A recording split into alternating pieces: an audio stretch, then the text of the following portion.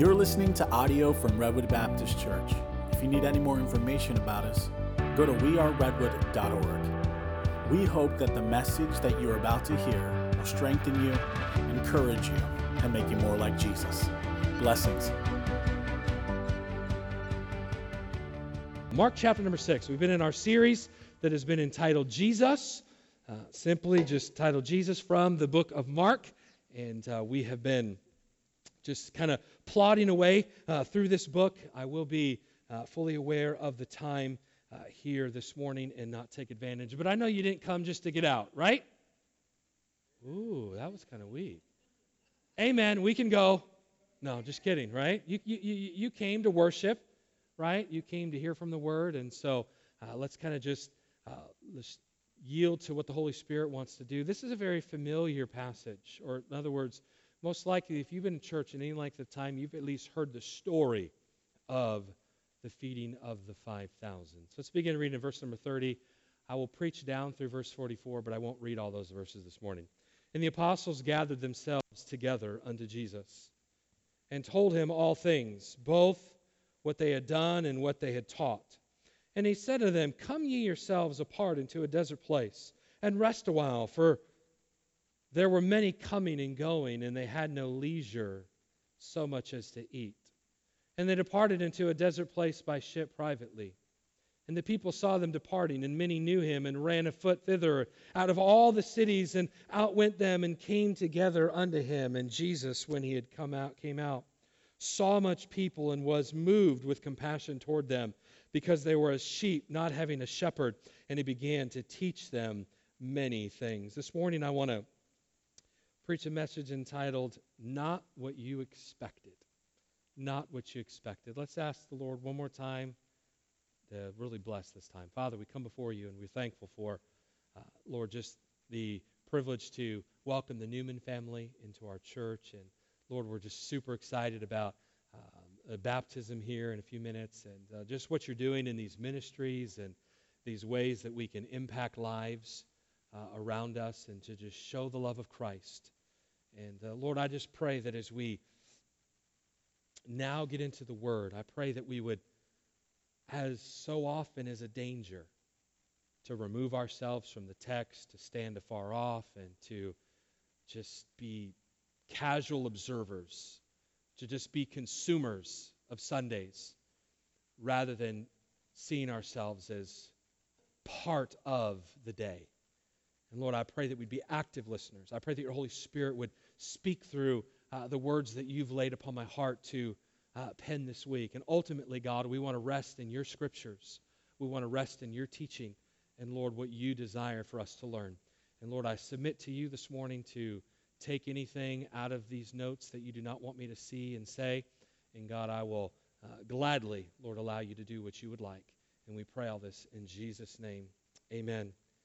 I had such a situation that I had not expected in my life. It was when I was still in college, and I was I was between my freshman year and my sophomore year. It was one of those times when I was actively pursuing my wife of 16 years. Did I get that right? 16 years? Good. All right, get some brownie points there. But at the time, I was actively pursuing her, and it was between years. And we had gone to a college retreat, and I was in my souped-up, nice, fancy car, and I was getting ready. We were just going to the grocery store. I'd grown up going to Yosemite, and so I knew exactly where all the grocery stores were. And so we needed some breakfast food, and so I got in my car to get some breakfast food, and I was with one of my friends in school. His name was Justin Cox. And we began to kind of head out to Oakhurst, which is kind of the southern entrance portion of Yosemite Valley there. And for whatever reason, my car just didn't quite turn the way that it was supposed to turn. I promise you I wasn't racing. I give you my word, I was not doing that. I was a street racer at the time, but I promise you I wasn't doing any of that. We were just really behaving ourselves. And my right front tire kind of got on a little bit of gravel, had been on the road, and my car wasn't really set up for something like that. And so it kind of set us into a spin off the side of the road and down the side of a mountain. The only thing that caught us was my car hit the tree behind us. My seat broke and I flew into the back seat. The only thing that kept me from going out the back window, some of you have heard this story in far more details, was my lap bar had kind of caught me along the knee here and kept me just in the back seat from kind of going all the way out and down the hill. And so obviously that's not what I expected. I expected to go to a grocery store. I expected to come home or, back to the resort that we were at for our retreat. And everyone else was expecting to no doubt see me in the morning. And then we realized that we had to climb up the hill. Literally on our hands and knees. It was so steep. And my lights were shining up in the trees, and we were wondering, is anyone going to stop for us? And then lo and behold, we see someone way up on the top of the road there, and they're asking, is everybody okay? And it's a crazy thing. We both walked away without a scratch on us, not even a drop of blood, until the next day when I put my hands in my coat pocket and there was a little prick of glass on my finger, and that was the only blood. Walked away without anything. But we were wondering, is anyone going to find us? And they saw like kind of dust and smoke up in the trees, and our light shined in, and they stopped, and they saved us. And so it was not what I expected. I thought I was going to just go on a routine, kind of grocery shopping and make it back to our resort. And the passage that we're going to read and work our way through here in Mark chapter number 6 really is you do not know what is going to happen next in this kind of passage. It is a familiar story, and it is the story of feeding the 5,000, but Mark tells it in a very different way than the way John tells it. Often when you hear a lesson or you hear a message on the feeding of the 5,000, often it is from John's perspective. But John, the whole time he's moving through this story, he is kind of revealing himself as, revealing Jesus as the bread of life. We see in John 6, verse 35, and Jesus said unto them, I am the bread of life. And he that cometh to me shall never hunger, and he that believeth on me shall never thirst. And so he goes and he's feeding these 5,000. But then he ends this story, John does, with Jesus' words in verse 53. And Jesus said unto them, Verily, verily, I say unto you, except ye eat the flesh of the Son of Man and drink his blood, ye have no life in you. And the and it really moves towards this crowd misunderstanding of who Jesus was. And the response of the crowd is very important to John's telling of the story. But Mark, he tells it in a different way. The focus is really on the disciples, and it is set up with this ministry trip. It was this trip that began in chapter number 6, where for the first time, Jesus was commissioning these 12 disciples. They had only been witnesses. They had only been seeing with their eyes what Jesus was doing. They were seeing the lame walk again and the blind see, and they were seeing all these amazing miracles. And now, at the beginning of this chapter, Jesus sends them out. He says, hey, I've given you authority. And so now they've gone on this journey, and they've kind of been ministering to people around them, and they come back and they're giving a report of everything that has gone on. And we see that in verse number 30. And the apostles gathered themselves together unto Jesus and told him all things, both what they had done and what they had taught. And he said to them, Come ye yourselves apart into a desert place, and what? Rest a while. Now you may think you know what is going to happen next. Jesus is going to take his disciples away. These guys are exhausted from their trip of teaching and healing and all of those different types of things. I mean, this is a big deal. Our first ministry trip, we're kind of going on a sabbatical. Jesus is taking us away kind of on a vacation with shorts and flip-flops and a Hawaiian shirt. Hey, I wore this for a reason. I'll get to it here in a moment. But another reason why I wore this Hawaiian shirt is this is my revolt that school starts. You're just lucky I didn't wear flip-flops today. But they're going away with Jesus. Hey, let's get a little bit of rest. You think if you had not read this passage before, or if you didn't know, if I didn't let the cat out of the bag, that this is the feeding of the 5,000, you would think that they were going to go to a desert place. It was going to be desolate, like it had been predicted, and they were going to get some rest. But look at what happens next. For there were many coming and going, and they had no leisure so much as to eat. And they departed into a desert place by ship privately. And the people saw them departing, and many knew him, and ran afoot thither out of all the cities, and outwent them, and came together unto him. Now, I need to say something about the nature of ministering to people. Sin makes us self-focused. Sin makes us always oriented to our wants, our needs, our feelings. You wake up for the day and you've kind of sort of filled up what you would like to accomplish in that day. But the call of the kingdom of God is to be motivated by a greater purpose. So no longer is my life only ruled by my wants. No longer is it only ruled, and we've been speaking about this so much in the book of Mark, about my needs and my feelings. I have been called, according to this gospel that Jesus is preaching, to be a part of what God is doing on earth. And there is no such thing as ministry without sacrifice. Ministering to others always demands sacrifice. If you and I are going to minister to someone else, it's going to take us out of our comfort zone. It's going to take us out of our bounds of our own wisdom and our own strength. And that is exactly where the disciples are in this moment. And it says here that there's such great demands on Jesus and the disciples that they do not even have time to eat. Ministering to people, it's hard to schedule. It's hard to keep in comfortable boundaries. And again, it's going to take you out of that place into a place of sacrifice.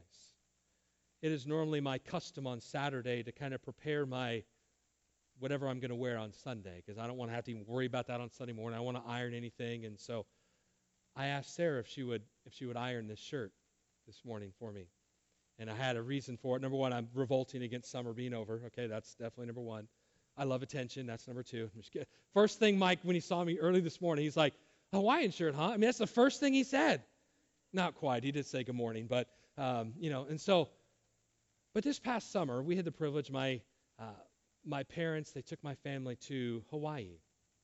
And we were kind of getting some downtime with our family, just enjoying some rest, some relaxation. I think those things are absolutely important.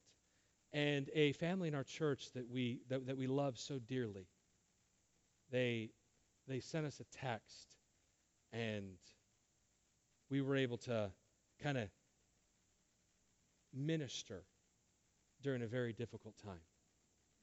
We kind of stopped what we were doing, and we were able to kind of minister through just communication with them and other different outlets. And by the way, I'm not trying to set myself up as some hero. There's a lot of times when we get a little inconvenienced sometimes. It's like, I don't want to do anything. So please, I'm not the hero. But I'm just trying to say, listen, you can't always schedule it.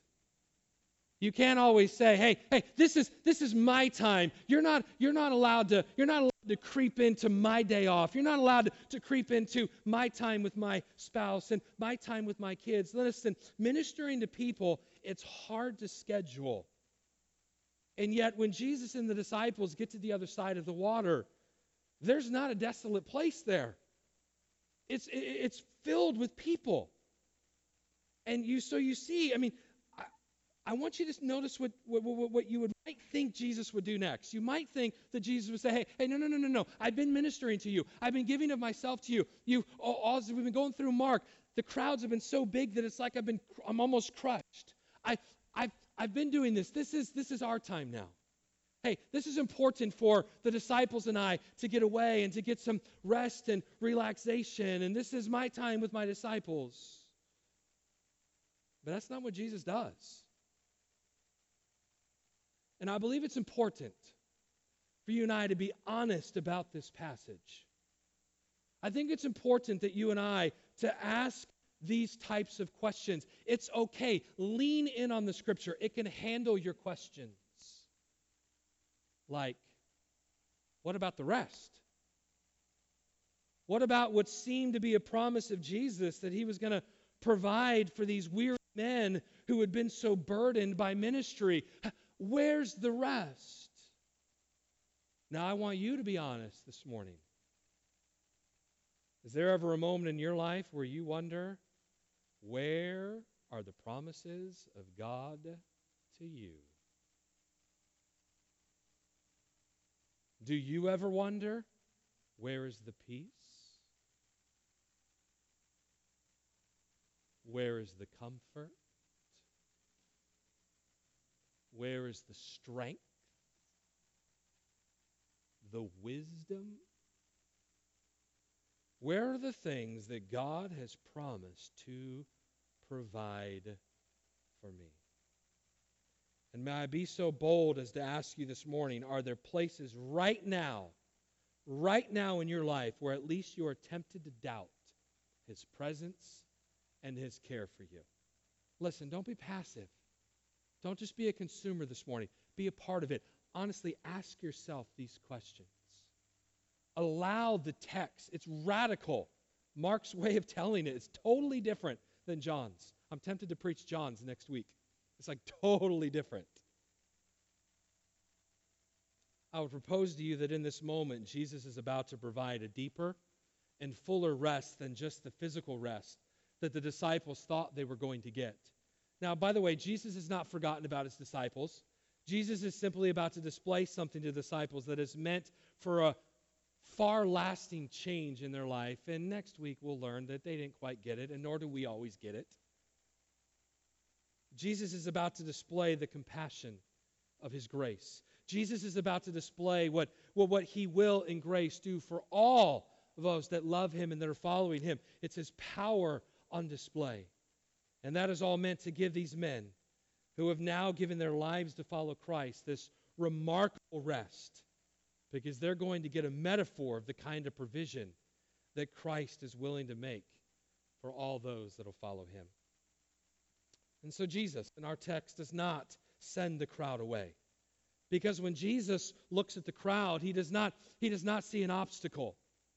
He does not see an interruption. He does not see a hassle. He sees an opportunity for grace. He sees sheep that are without a shepherd. It says in verse number 34, and Jesus, when he came out, saw much people and was moved with compassion toward them, because they were as sheep not having a shepherd, and he begun to teach them many things. Now, please hear me. Please. I know it's kind of getting warm in here. Just listen, just please hear me. If your eyes ever see, or if your ears ever hear of the weakness, of the sin and the failure of another person, it's never an interruption. It's never an inconvenience. It's never an obstacle. It must never be viewed as a hassle. If someone else is struggling with something, listen, it's never a hassle. If someone is broken over something, if someone is grieving over something, if someone is just their life is coming crashing down on them, listen, and you ever hear of it or you ever see it, listen, that is grace for them that you see it, and it is grace for you that you in those moments can minister. You must, and I must, view this as grace. If you're a husband and wife, and it's early in the morning, and let's say you're the husband, and your wife wants to have a serious talk with you, how do you respond to that? How do you respond to that moment of need? Or if you're a parent, hello, come on, hey, stick with me. If you're a parent and you have one of those, kind of late night difficulties with your children, how do you respond, Ryan, ouch, to their moment of need? Go back to bed, I want to go to sleep, right? Am I the only one that does that? I know you all are perfect, but man, I need this. How do I respond to the need in the life of my children at that time? How if you planned a day of relaxation or a week of relaxation, and one of your brothers or sisters in Christ calls you with a difficulty, how do you respond to that moment of need? Again, I do not desire to set myself up as the hero because there are many times where I'm like, ugh. Is it okay if I'm honest with you? Are you okay with that? I know y'all want something perfect, and it's not going to happen. Only Christ is. He's our hero. That's why we preach about him every week. What a beautiful picture in Mark chapter 6 of the compassion of the Savior. He cannot look at these people and see them as an interruption. He sees them as sheep without a shepherd, and they need teaching. And so he begins to teach. Now, I want to shift your mind in your thought process to think about what's going through the mind of the disciples at this moment. Perhaps the disciples are not too excited about seeing this crowd. As a matter of fact, you can kind of get a hint that they weren't too excited about it later in this text. Perhaps they do see this group as an irritation and certainly not a opportunity to serve. Perhaps they're wondering, where's the rest? Hey, this was promised to us. We were supposed to get some rest. And as Jesus teaches the disciples, they see an opportunity. But it's not necessarily an opportunity for ministry. Because I want you to see what happens next in our text. Verse 35. And when the day was now far spent, what has Jesus been doing? He's been teaching. Hey, these are sheep without a shepherd, so he's teaching. And when the day was now far spent, the disciples came unto him and said, this is a desert place, and now the time is far past. Send them away that they may go into the country round about and into the villages and buy themselves bread, for they have nothing to eat. The disciples, they see an opportunity. They see a very logical reason to get rid of the crowd. You can kind of see the disciples coming up to Jesus. Hey, Jesus, we love you. You've been ministering all day long. It's hot out here in the desert. Hey, when you look around, all these people are hungry. There's nowhere to get food. It's not like there's a Taco Bell right down the street. Hey, opportunity. Let's send them away so I can go on vacation. I mean, that is logical, right? Absolutely. Logical way of thinking. And so Jesus said, he's like, all right, feed them. If this is their big need, then I want you to give them something to eat. We see that in verse 37. He answered and said unto them, give ye them to eat. So imagine what's going on again in the disciples' minds. Not only have they not been provided rest that they were supposed to get, now they've been given this extra load, this extra burden. Hey, you saw that they have a need? You saw it with your eyes, right? Go feed them. Wait, what's going on? And the disciples, they've got a super predictable answer. It's totally the answer that I'd give. Verse 37, and he answered and said unto them, give ye them to eat. And they say unto him, shall we go and buy 200 pennyworth of bread and give them to eat? Here's what you need to understand. Here's what they're saying. They're saying, Jesus, we got to spend an entire full day's worth of wages. And then if you look at John's perspective, you learn very early on that it was a massive group that was there. And it's like, they're just like in our vernacular today. Jesus, we can't feed all these people. Even if we took an entire day's wage, there is not enough money to feed the amount of people that are here. And Jesus says in verse number 38, and he saith unto them, how many loaves have ye? I love what Mark says to us here. Go and see. What an irrational thing to ask. There are thousands of people there. I'm supposed to be on a hammock right now with iced tea and flip-flops on, right? They got that stuff down in like Palm Springs. That's the desert, right? They got like the Four Seasons and that kind of thing. That's what we're supposed to be doing. And now you got us ministering to these people, and now you've got me trying to feed them and figuring out how much food we've got. And of course, you go to John's passage, and John gives us a little bit more detail, and you learn that there's this little guy who's got 5 loaves and 2 fishes. Verse 38, and he said to them, how many loaves have ye? Go and see. And when they knew, they say 5 and 2 fishes. And Jesus, he doesn't get upset.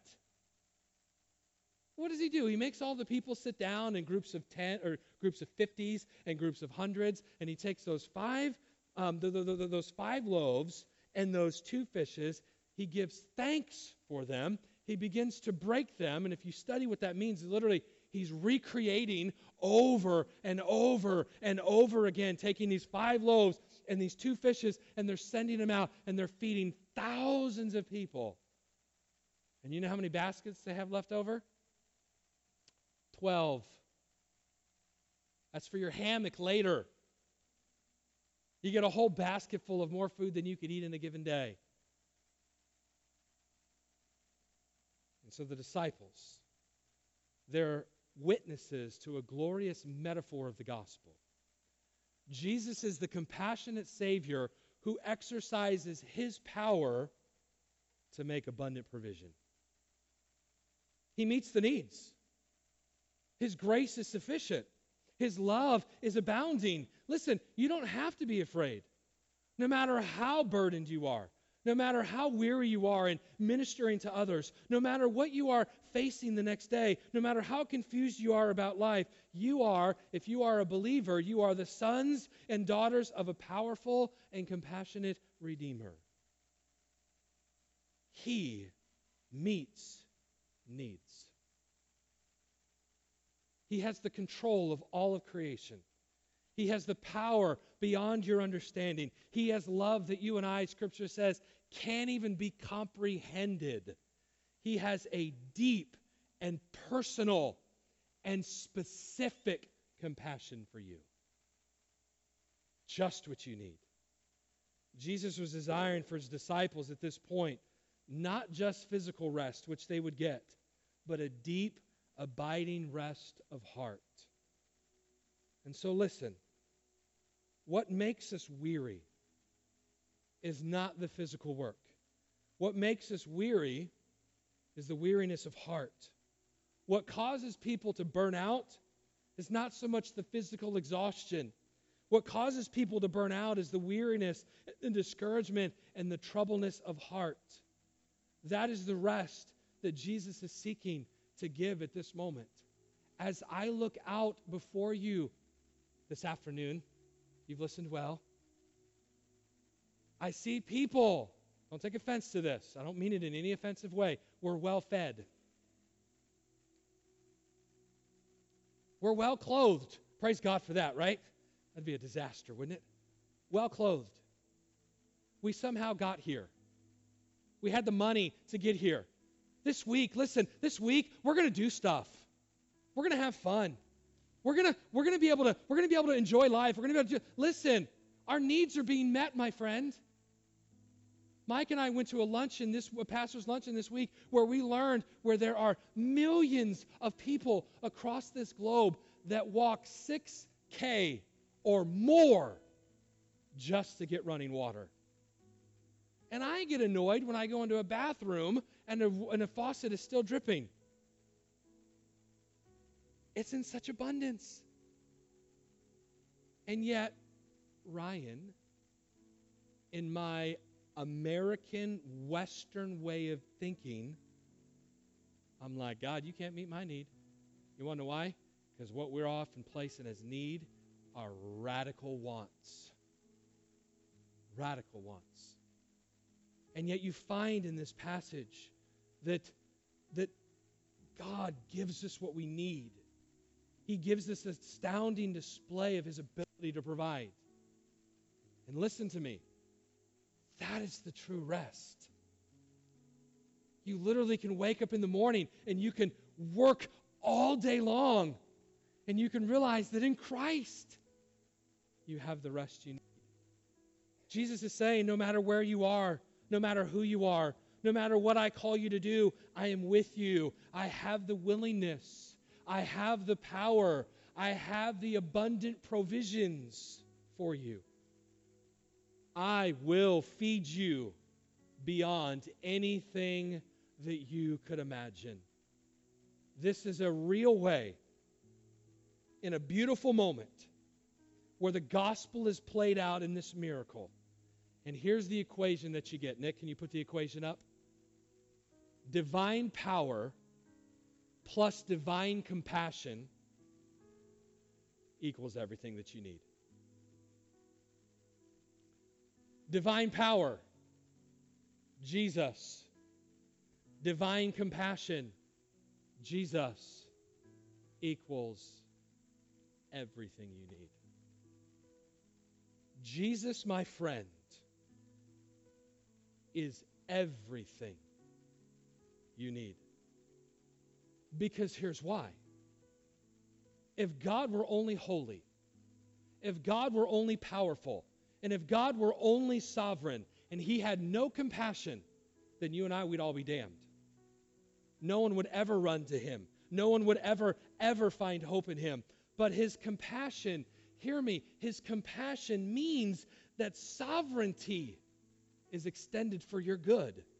That the power that is released is for your provision. That the holiness that God is leads Him to sending us His Son, Jesus. Jesus' perfect life and record meant that God's holiness did not have to one time be compromised. That through the holy life of Christ, the justification and forgiveness and righteousness could be given. And on the cross of Jesus Christ, you see the holiness, and you see the sovereignty, and you see the power combining with the compassion. And that equals salvation. And that equals what you need. So what do you think? Who do you think your Savior is? Do you rest in that? That all power, all sovereignty is now combined with compassion and is working for you? Do you understand that the gospel means that His glorious power and sovereignty, because of His compassion, is now exercised to meet your needs? So what needs did you come into this room with this morning? Maybe you're here in this room and you're like one of the sheep without a shepherd. You don't know Jesus Christ as your Savior. I plead with you, run to this compassionate Savior. Confess your need for forgiveness from your sins. Christ died on the cross to pay for those sins, and embrace the grace that can only be found in Christ. And maybe you're here and you're weary this morning. Do not run from your Savior. Run to Him. Maybe your heart lacks the deep rest that we're talking about. And maybe you're here this morning because your Savior wants to remind you again that He has committed Himself to you. Divine power plus divine compassion equals everything you need. But it's not what you expected. We often think that it's a bank account, it's a car, it's a house. It's, I don't want to eat at Taco Bell, I want to eat at Fleming's. Often, we think what we need is all the stuff that's actually just a benefit from Christ. And sometimes you get to eat at Fleming's. Say, well, not me. Okay, I get that. He's everything you need. Who is He to you? Is He small? Can't meet your needs? Or do you realize that sometimes God is where you don't expect Him? You fed the hungry. You gave drink to the thirsty. And what does Jesus say? That's where I've been. And sometimes we want it all grand. Sometimes we want it all glorious. And sometimes, you know what God wants? Oh man, Mike and I, we heard this week. Sometimes, you know what He wants us to do? He wants us to just get down and minister when it's inconvenient. When it's like a hassle. And what you'll find is you begin to say, okay, God, whatever you want to do with this time, whatever you want to do with this day off or whatever the case is, if you want me to minister to others, I promise you, you will understand this rest in an amazing fashion. Because you'll find that that's actually where Jesus is. wanting you to extend compassion, to extend grace. Don't shy away from it, but instead embrace that late night with your kids. Embrace that conversation with your spouse. Embrace that phone call or that text that says, hey, I need help. And then can I also challenge you to not only to be the person that's always calling for help, you extend help. And you will understand the rest that Jesus is trying to say, hey, there's a beautiful metaphor of the gospel here. Divine power plus divine compassion, that is Jesus, equals everything you need. Every head bowed, every eye closed.